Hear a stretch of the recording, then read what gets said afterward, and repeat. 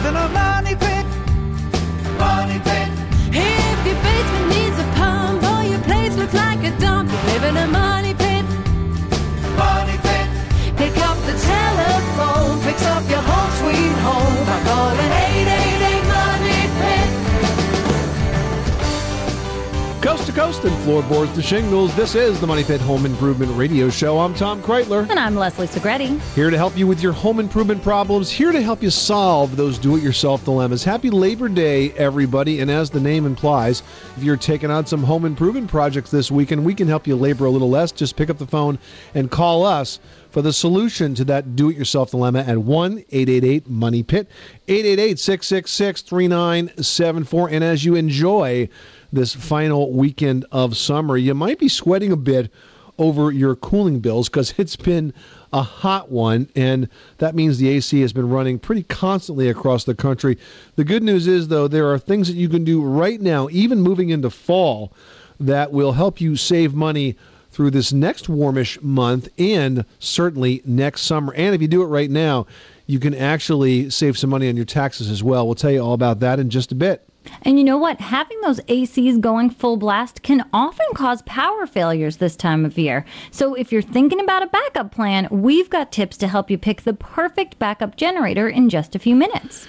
And we're also giving away this hour all the tools that you'll need to get started on a flooring project, courtesy of our friends at Lumber Liquidators. It's a do-it-yourself installation kit worth almost $60. Going to go to one caller who reaches us with their home improvement question at 1-888-MONEY-PIT, 888-666-3974. Take a look around your house. We know that there's a project on your to-do list. Call us, and we'll help you get it done together. Leslie, who's first? Sue in South Carolina is having some trouble removing wallpaper. Tell us what you've done, what's going on. I haven't even started yet. I was waiting to get your solution. I live in an older home where the wallpaper has been adhered to sheetrock, and I know the sheetrock was not prepared in any way. Can you give me some tips as to the best way I can remove this old wallpaper? Or is there anything new on the market I might try? Now, when you're dealing with wallpaper, I mean, essentially because you know there was no prep work, you're probably, once you start removing the paper, going to be kind of doing a lot of damage to that drywall, but it's always worth a shot. Generally, what you want to do is score the paper first. Some people use a product called a paper tiger, which is essentially a bunch of blades on a circular palm-held device that you can sort of score the paper into tiny little bits on the wall, and then you steam it. Other people use, just a simple mat knife and do long strips and then sort of steam that as well. And you really do have to kind of saturate the wall with steam, really let it get to the glue. And the reason why you score it is so that the steam and the warmth can sort of get behind the paper and loosen up that glue so you can sort of peel it away. It's going to be a lot of work, but once you start doing that, you'll see sort of how that drywall is reacting behind it. If you see that it's just a disaster, you might as well just stop there and get yourself some super thin drywall and just recoat the entire room and start from scratch. Well, that is an option. I had not thought of that. Thank you so much. You're very welcome, Sue. Thanks so much for calling us at 1-888-MONEY-PIT. Bob in Michigan needs some help with a siding issue. What can we do for you? Well, I've got white aluminum siding, and it's old aluminum siding. Most of it looks pretty good, but on the north side, opposite the kitchen and the bathroom, I'm sure that's where the moisture is coming from. I have mildew along that outside wall. Mm-hmm. Yeah. And I'm wondering, it has to be washed off. It looks terrible. And once I wash it off, can I leave it like that, or does it need to be coated or painted? Or no. What kind of siding do you have? It's painted aluminum. It's painted aluminum. All right, well, you got to be very careful about cleaning this up because you may end up taking off some of the paint in the process. But my suggestion would be for you to use a siding cleaner. Jomax, for example, Jomax, is a good start.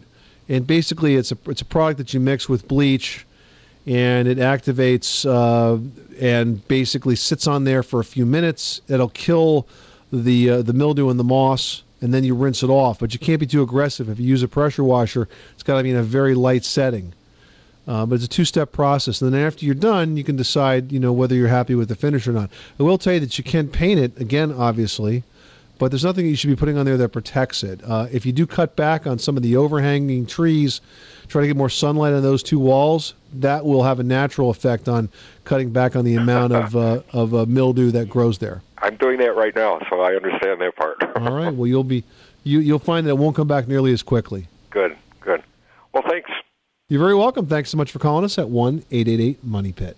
Heading on over to Idaho to have a chat with John about a crumbling foundation. Tell us what's going on. It's an old house, about 2 foot up from the ground, maybe where the sprinklers hit it. Just the face of it's crumbling, and I just wanted to know what the best thing to be to clean it well and resurface it. Mm-hmm. So is it a block foundation or a brick foundation? It's cement. It's cement? Okay. Very common.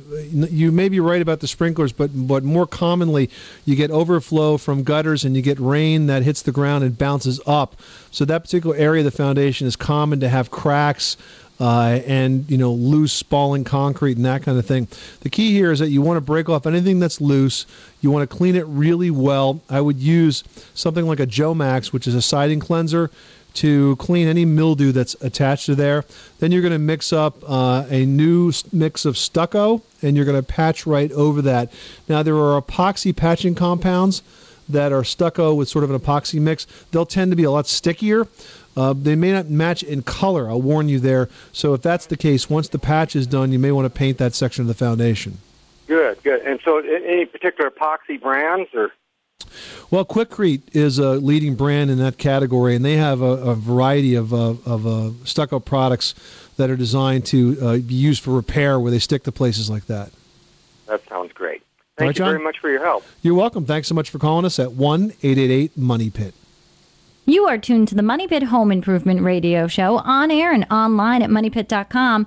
Pick up the phone and give us a call 24 hours a day, 7 days a week with your home repair, home decor, home improvement question, whatever you are working on, we can lend a hand. We're here for you at 1-888-MONEY-PIT. 888-666-3974. Happy Labor Day, everybody. Give us a call right now with your home improvement questions, and we will help you labor a little bit less with your next project. Back with more after this.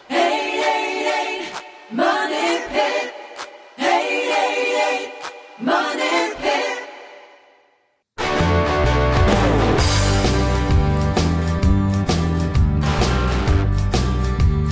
Money Pit. Where home solutions live. Welcome back to the Money Pit Home Improvement Radio Show. I'm Tom Kreitler. And I'm Leslie Segretti. Hey, we're heading out to Chicago on October 2nd. Hope if you are in the neighborhood, you'll stop by and say hello. We're going to be at the Craftsman Experience Store, a brand new store there in downtown Chicago. It's actually in the River North neighborhood, and we're going to have a chance to broadcast the show from there and also do some tool demonstrations and check out this very cool new experience store that they've created. You can get up close and personal with all the different Craftsman tools. You can talk to the experts. You can attend some clinics, find out exactly what you need to know to get a project done around your house and what tools you need to do it. That's coming up on October 2nd at the Craftsman Experience Store in Chicago. Well, if you give us a call right now at 1-888-MONEY-PIT, not only will we do our best to answer your home improvement or home repair question, you'll be entered into this hour's drawing. We're going to give away a DIY installation starter kit courtesy of Lumber Liquidators. You know, flooring is really a top question on the show, so we know it's a project that many of you are taking on, and this is a kit that's got all the tools you'll need to get it done. That's right. It's got all the tools you need to install a floor. It's worth $60, but you can get yours for free if you get on the air this hour, so give us a call at 1-888-MONEY-PIT. 888-666-3974. Let's get back to those phones. Leslie, who's next? Frank in California is calling in with the squeaky floor. Tell us about it. I have a rear deck, and it keeps on squeaking when I walk over certain joints. Okay. I was wondering, what do you think about that? You think it's ready for a new deck when it starts squeaking like that? Not necessarily, Frank. You said it's a wood deck, so we're talking about the exterior deck? It's a wood exterior deck, okay. Yes. Very, very simple solution.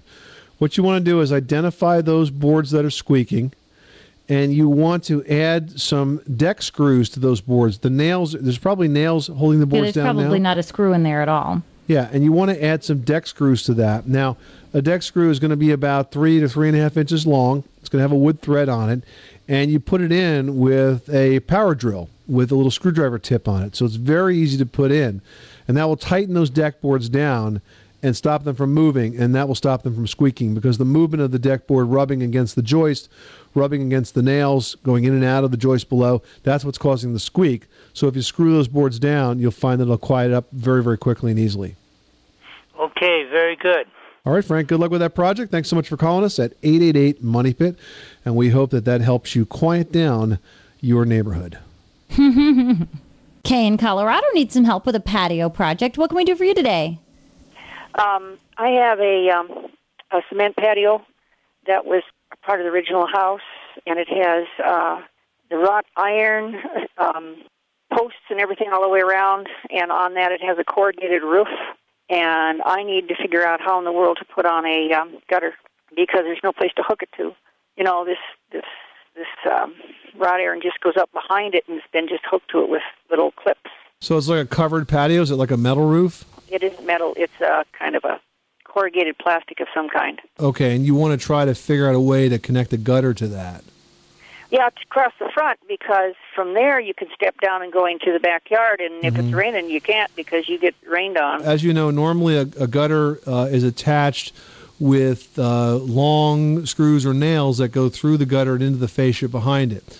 Now, if you cannot create a section, a fascia-like material where you can attach things, there's another type of gutter that's used very commonly on old houses where the bracket actually goes on the roof and hangs on the roof itself, so you could attach it to the face of the corrugated roof that you have, and the gutter would hang off the roof rather than hang off the fascia. You're not going to find that bracket in a hardware store or a home center. You're going to have to go to a gutter company for it and have them make this piece for you, but there is a way to hang it off the roof without having a fascia, and I think that will solve the problem. Okay, well, I'll go in there and see what I can do. Thank you so much. Great. Thanks so much for calling us at 1-888-MONEY-PIT. Now we're heading over to Alaska to chat with Benji about freezing toilets. I imagine it's always freezing in Alaska. This probably is a story that could only happen in Alaska. Benji, how can we help you? Well, we're having a heat wave currently. I think it's about 70 degrees outside. Okay. Ooh, But it's hot. The water that is coming in, even in the summertime, is frigid cold, and the problem is the condensation on the outside of the reservoir tank of the toilet. Okay. It's quite a problem. It's dripping onto the floor, then through the linoleum, and through the baseboard, this wood that's starting to rot in the mold. Okay. The only thing that I thought of as a solution is a aquarium tank-like heater for fish and aquariums, but that would be pretty expensive. I have a better solution for you. You can take styrofoam and line the inside of the toilet tank. You're essentially insulating the toilet tank so that the toilet tank doesn't get quite as cold, and then the warm, moist air that strikes it is not going to condense and drip all over the place. Would you one use more question. Excuse me? I was going to say, would you use like the pink insulating foam or that blue foam that you find at the home center, or could you use crafty styrofoam? Yeah, I would actually, you'd probably even use something thinner than that, because I don't think you're going to be able to put an inch in there, but you could probably find like a half-inch sheet styrofoam, cut it to fit nice and tight, and do that. I think that will make a difference. I've actually seen that done a number of times. So it's like a toilet tank cooler. Yeah, that's right. Kind of like a toilet tank liner. Well, maybe I could save some water by throwing a couple of some energy by throwing a couple of beers in there to keep them cold, too. Maybe. Hey, they'd always be handy where you wanted them. And chili. Well, yes. Well, thank you very much. You're very welcome. Thanks so much for calling us at 1-888-MONEY-PIT. Gail in Georgia's dealing with a sink that just won't stay unclogged or backed up. What's going on? This sounds like a disaster. It is. It's been going on for quite a while, and I've had Roto-Rooter come out, and it will clear up for just a short while. Then I asked the extension agent, what would you do, and what does it sound like? And he said, well, maybe you need new drain fields. So we had new drain fields put in. We emptied the septic, and it still backs up. Huh. Does it only back up into the one sink? That's right. Mm-hmm. Well, have you ever considered having a camera inspection done of the drains? No, but I'm a nurse and I understand what that means. Yeah, well, it's kind of similar to what you might do in surgery, but basically, yeah, they run a line through the pipe. It has a camera on the end of it, and they can do a drain inspection. It might be that, say, for example, one of your underground waste pipes is cracked. There might be roots that are forming in there and filling it up. I think at this point you need to figure out what's wrong with the drain system, because obviously wherever it is, it's not been addressed. And I think I would stick a camera down those drains and take a look and see what's going on. I know Roto-Rooter has those systems. Other drain cleaning companies have them as well. It's called a drain camera inspection, and they actually can run a tape while this thing is going through and then back it up, and you can all take a look at it together. But I've seen pipes that were cracked that would have been undetectable any other way, and, they would run the snake through it, they'd clean out some roots, and 2 months later, the roots would grow right back because, of course, with all that sewage there, it's a great, very rich environment for the roots to grow. All righty. I appreciate the information, and thanks for taking my call. You're very welcome, Gail. Thanks so much for calling us at 1-888-MONEY-PIT. Jerry in Pennsylvania, you've got the Money Pit. What can we do for you today? Well, I burn fuel oil, and I have hot water baseboard heat, and my water is heated through the oil furnace. Well, the last time I got oil, it was about a month ago. It was $3.90 a gallon, which is pretty scary. And so I'm looking at some other types of ways to save fuel. I thought about a fireplace insert, a hot water heater, and I'm just not sure if any of those things are good ways to save money or if I'm throwing good money after bad. Well, instead of looking at your mechanical system, which is pretty expensive to change, have you thought about doing a home energy audit of your house as it is now to see if we can make your home more efficient? No, I never did think of that. Yeah, you might want to think about doing that. There are some sites online that can walk you through the do-it-yourself version. There are energy auditors out there that can do it professionally. And I would concentrate on trying to figure out how I could make my home more energy efficient so you burn less fuel. Having a hot water baseboard system is fantastic. I mean, it's the best kind of heating system that you can have because it's warm and it's moist. The oil is expensive right now, but other fuels are not going to make that big of a difference to you because you'd end up having to replace your system, your mechanical system, which would ruin the cost efficiency. So I would think about improving insulation. I'd think about cutting back on drafts. In terms of a fireplace, well, do you have a fireplace right now? Yeah, I do. And you talked about putting an insert into that. Well, the damper on the fireplace, if it's closed, that's going to be about as efficient as you can make that with or without an insert, so that you're not leaving it open all day long so the heat isn't rushing out the chimney. But little things like this can make a difference on how much energy you use. So I think in your situation, I would concentrate on making the home as efficient as possible, and I'd get an energy auditor to help me do just that. Mm-hmm. Okay, I'll give that a whirl. All right, thanks so much for calling us at 888-MONEY-PIT. This is the Money Pit Home Improvement Radio Show, on air and online at MoneyPit.com. Up next, this summer's high cooling bills may have you hot under the collar, but don't fret, there is a solution. We've got ideas to cut costs for this year and next after this. 888-MONEY-PIT.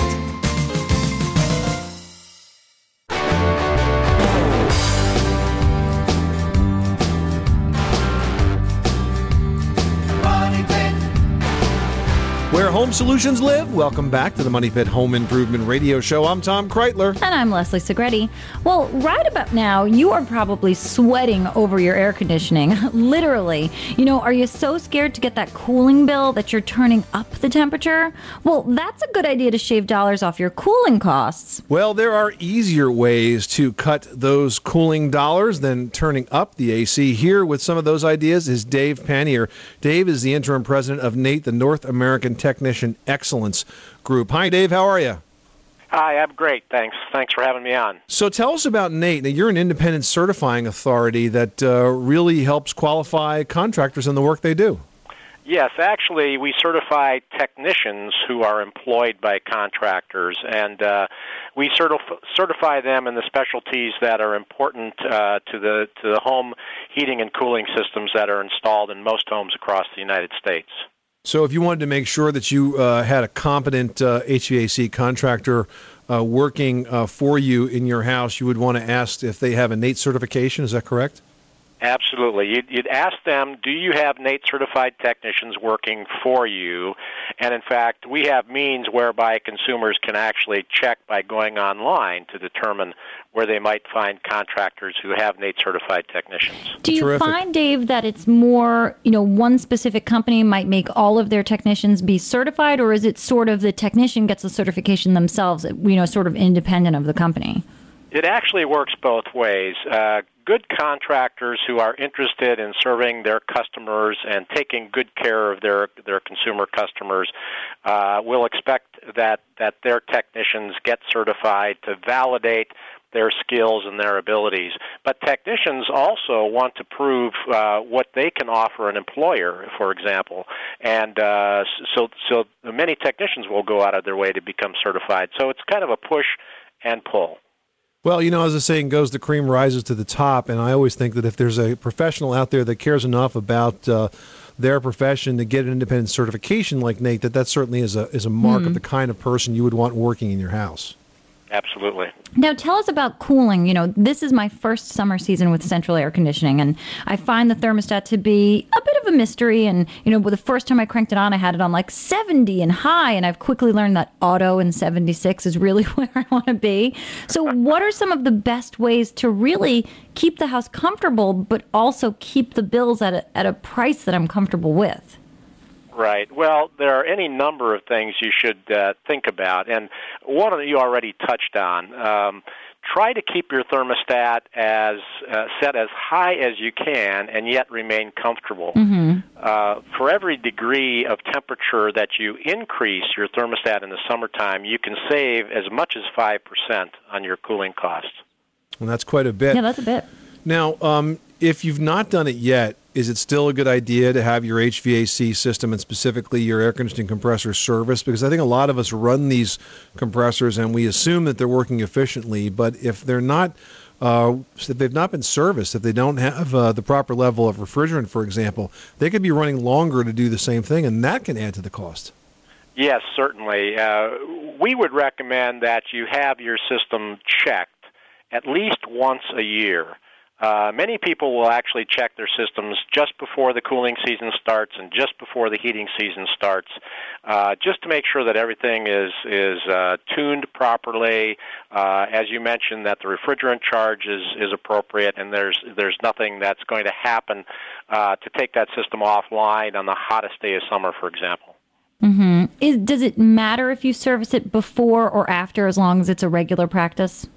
No, it really doesn't. Once a year is way better than never at all. And in fact, once a year is probably sufficient to catch anything that might interfere with the appropriate operation of your system. Now, what are some of the things we can do in the house? I understand you should really think about drafty areas and seal up gaps and cracks around windows and anywhere you might have some air loss. We always think about that for heating expenses, but same goes for cooling, right?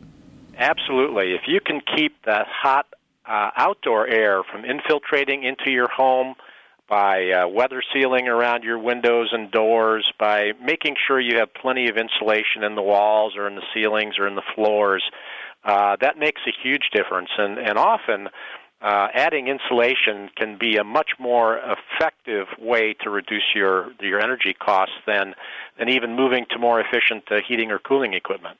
That's very interesting because I think we all think that if the bills are high, we need to buy more efficient equipment. But the truth be told, there are things that you can do inside your house that cost a lot less and deliver a lot better return on investment.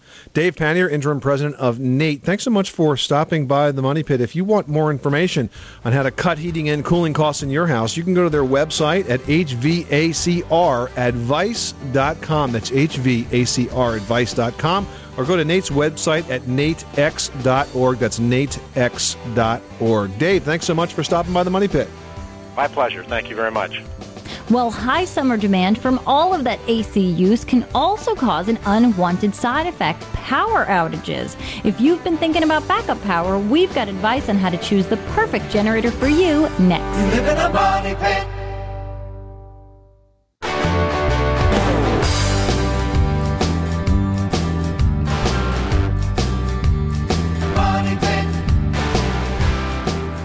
Money Pit is brought to you by Generac and the Generac Automatic Standby Generator. Be protected and never worry about power outages again. Visit your favorite home improvement center or call 888-GENERAC or visit Generac.com. Your home will stay on the next time the power goes out. Now, here are Tom and Leslie. Where home solutions live. Welcome back to the Money Pit Home Improvement Radio Show. I'm Tom Kreitler. And I'm Leslie Segretti. And today we're launching a brand new series in partnership with the experts at PowerEquipmentDirect.com. Now, this is a company that was started by a very good friend of mine, John Hoke, that has actually grown into an online superstore that can help you get great products, great prices, and information on a real wide range of power equipment that can help you take care of your house. You know, it occurred to John that when folks need to buy a product like an electric generator, for example, they need to ask themselves a series of questions to help narrow down that choice. So with the help of John and his team of experts, we're going to help those of you who need to buy power equipment with a feature we call How to Pick a Perfect. And today's first episode is all about how to pick a perfect standby generator and is presented by electricgeneratorsdirect.com. You know, just a few years ago, the thought of owning an emergency standby generator could have seemed a bit excessive, but now living without electricity is all too common, and most folks really can't afford to ride out another power outage. So instead, they are now installing home standby generators in record numbers to protect their families and their investments. Now, the concept is really simple. Standby generators are permanently installed outside and operate just like a central air conditioner with two differences. First, it has an engine instead of a motor. Now, air conditioners run off electric motors, which obviously won't work during an outage. Home standby generators have engines instead, and these engines can connect to your natural gas line or liquid propane tank and generate electricity as long as you've got fuel supplied. Secondly, an electric generator has a really cool device that tells it when to come on and off called an automatic transfer switch. When power goes out, the automatic transfer switch turns on the generator whether you're home or not and automatically shuts it off when the power is restored. Now, unlike portable generators, home standby generators operate automatically without any human intervention. Yeah, that's cool. So you don't need to be there when the power actually goes out. Now, the next thing you need to know about how to pick the perfect standby generator is how much power you absolutely need. And that depends on what you want to power, your whole house, just essential circuits, or even somewhere in between. Whole house generators are the ideal solution because they do power the entire house. And that's what I bought actually from this site many years ago. And I couldn't be happier because it saved me and my family a lot of angst over the years. But if that's more that you want to take on, you can actually opt for an essential circuit generator, and that's a standby generator that can handle the most important 16 circuits in your panel. Or you could choose something called a smart circuit generator that won't power the entire house, but it will maximize the amount of electricity produced by your generator, and it'll send it just where it's needed. Look, any way you choose, a standby generator is simply a fantastic product to have on hand to make sure that you are never left in the dark again. For more tips on how you can pick the perfect standby generator for your needs, go to a great website, electricgeneratorsdirect.com. That's electricgeneratorsdirect.com. Or pick up the phone and give us a call right now with your home improvement question at 1-888-MONEY-PIT. Going over to Maryland now, where Karen's got a driveway that's cracking up. Tell us about it. Well, thank you very much for taking my call. Our pleasure. I have some cracks in the driveway. We've just moved into the house not long ago, and there's some cracks in the sidewalk. And I had listened to one of your shows a while back and written down what you suggested, went to two hardware stores, Lowe's and Home Depot, and they said they didn't know what I was talking about. Okay. Since then, I've lost the piece of paper with the name of the product. All right. How big are these cracks? I would say no more than maybe a quarter inch. Okay. And it's concrete we're talking about? We're talking about concrete, yes, sir. Right. So you can use either a flowable urethane, or if you can't find that, you can use silicone caulk. I'm sure both home centers will sell you silicone caulk. Okay. And that will sit in there. It'll wear well, last about 5 years, and it will expand and contract. And what it will do, Karen, is it will reduce the amount of water that gets into those cracks. Yes. And that's really what you want to do, because as the water gets in, it freezes and it makes them worse. Oh, okay. So that's why you're filling them up. Okay. And what suggestion do you have where I could find, what you say it was flowable urethane. Flowable urethane.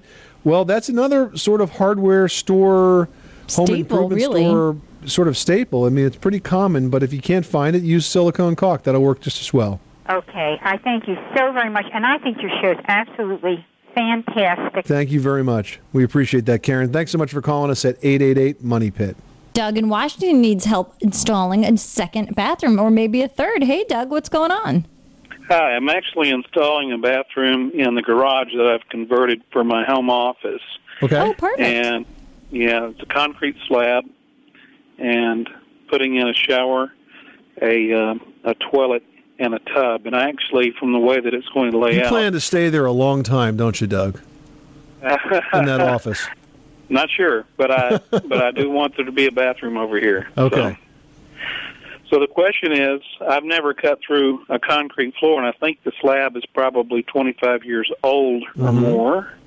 What should I do to tackle that, or is that a job that I should hire out instead? Well, it's a big job, especially if it's the first time you've ever done it. This whole thing is a pretty complicated plumbing job. The first question is, where's the waste pipe, and are you above it? Yes, I've already located the sewer line, and it's not difficult to tap into that. The big chore I'm going to have is getting through the concrete. Well, what you would do in that situation, Doug, is you may go to a rental center, and you could rent the saw that is used to cut concrete. And essentially, it's a saw that has an abrasive blade on it. You sort of kerf the concrete around the hole, and then you might use a jackhammer to break it out. So you sort of score the perimeter? Sort of score it pretty deep all the way around, and that's why you get a really clean square cut. You know, similar to notching like a 4x4 post or a 6x6 where you sort of create the perimeter and then sort of notch in the middle. Would you do that the same way with the concrete? I would just cut the four corners of the place I wanted to take it out, so I have a nice square, and then I would jackhammer out the middle. And this is the way to do it without disturbing the rest of the floor. And then, of course, after it's all done, you're going to have to, pour a patch in there. Okay, very good. All right, and listen, if you feel like it's too much for you, you wouldn't be admitting defeat if you hired a plumber just to rough this in for you. And then you could concentrate on all the stuff that's above the floor, but have the plumber just rough in the drain. They could probably get it done in a quarter of the time. Very good.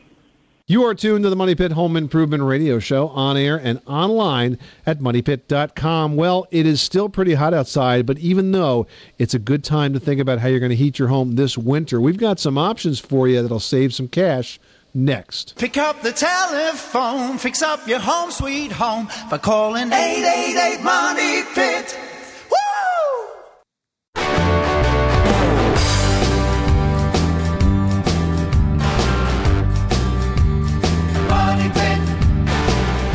Making good homes better. Welcome back to the Money Pit Home Improvement Radio Show. I'm Tom Kreitler. And I'm Leslie Segretti. And you may still be running your AC this weekend, but now is the time to take a look at that heating system before you start using it. That's when you get the first really cold blast of air.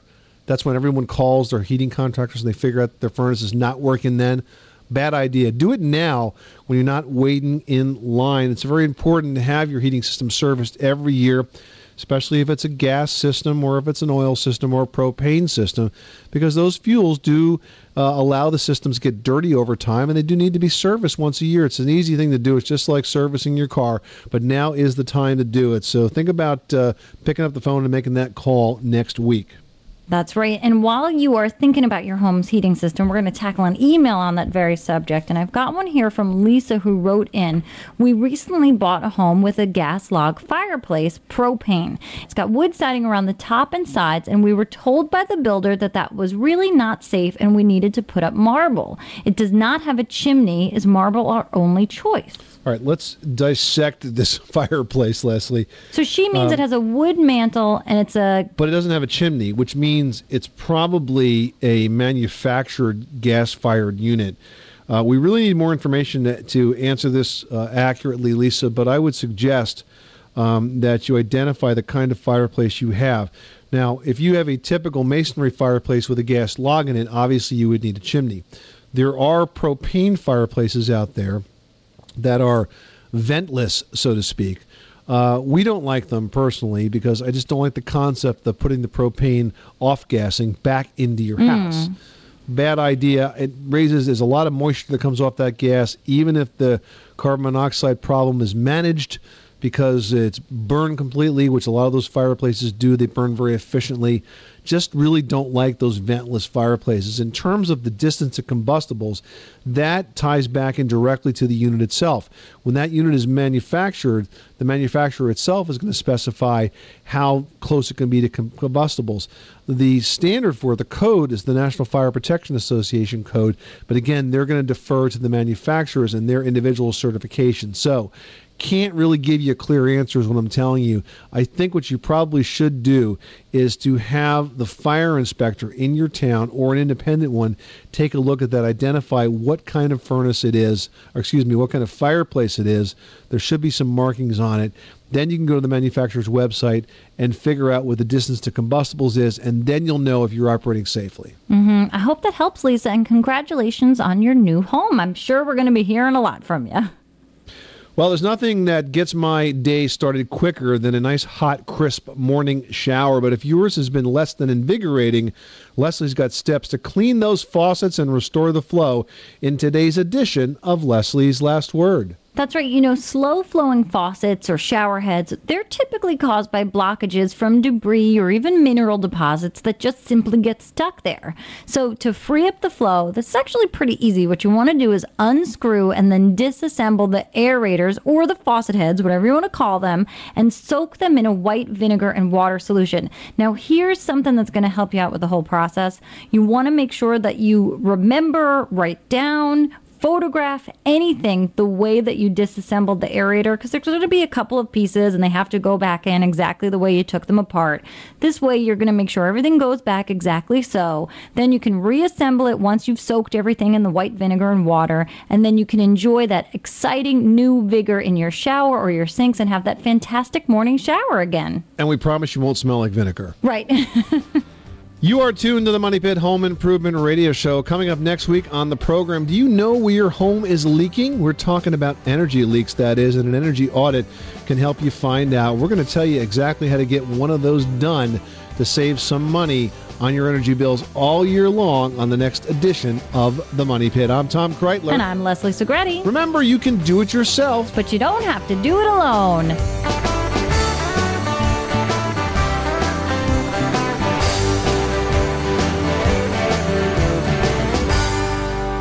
Money Pit. Ohio, ready for some quick mental health facts? Let's go. Nearly 2 million Ohioans live with a mental health condition. In the U.S., more than 50% of people will be diagnosed with a mental illness in their lifetime. Depression is a leading cause of disability worldwide. So why are some of us still stigmatizing people living with a mental health condition when we know all of this? Let's listen to the facts and beat the stigma. Ohio, challenge what you know about mental health at beatthestigma.org.